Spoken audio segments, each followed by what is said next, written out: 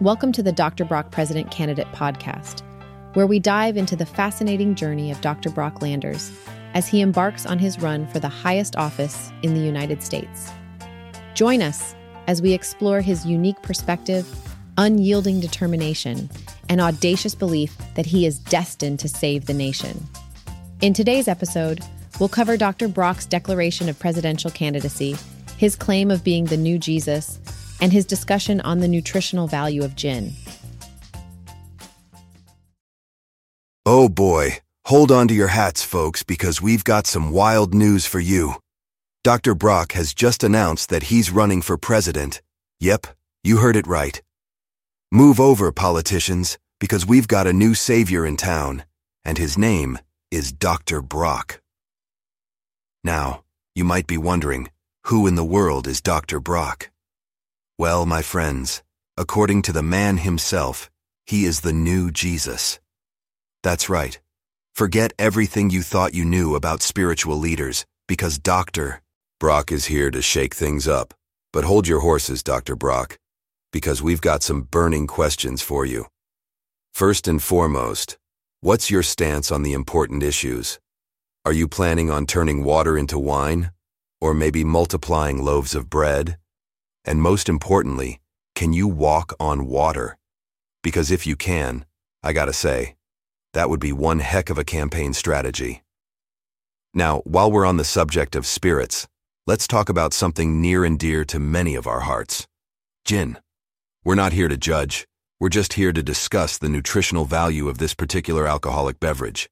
Because let's face it, if we're going to be consuming something, we might as well know what we're putting in our bodies, right?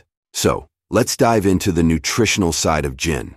Now, before you get too excited, no, we can't necessarily call it a health food. But hey, life's all about balance, right? So, if you enjoy a gin and tonic every now and then, here's what you need to know.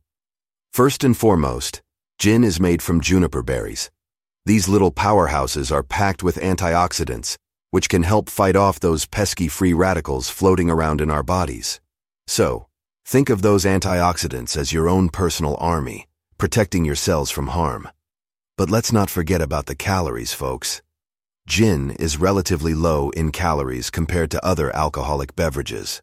So if you're watching your waistline, a gin and tonic might be a better choice than that sugary cocktail laden with all sorts of mysterious mixers. Now, we all know that alcohol can be dehydrating, but here's a pro tip for you. Add a slice of cucumber to your gin and tonic. Not only will it add a refreshing twist to your drink, but cucumbers are also high in water content, which can help counteract that dreaded dehydration. Oh, and one more thing, folks. Gin is a clear spirit, which means it's less likely to give you that pounding headache the next morning. Now, we can't promise anything if you down an entire bottle, but hey, every little bit helps, right? So, there you have it, folks. Dr. Brock is here to save us all, or at least give politicians a run for their money. And while you're pondering the future of our nation, feel free to enjoy a gin and tonic with a slice of cucumber, because hey, at least you'll have some antioxidants on your side. Just remember, folks, life is too short to take everything seriously. So let's have a laugh, enjoy our drinks, and maybe, just maybe, we'll find a little bit of happiness in the chaos of it all. Cheers.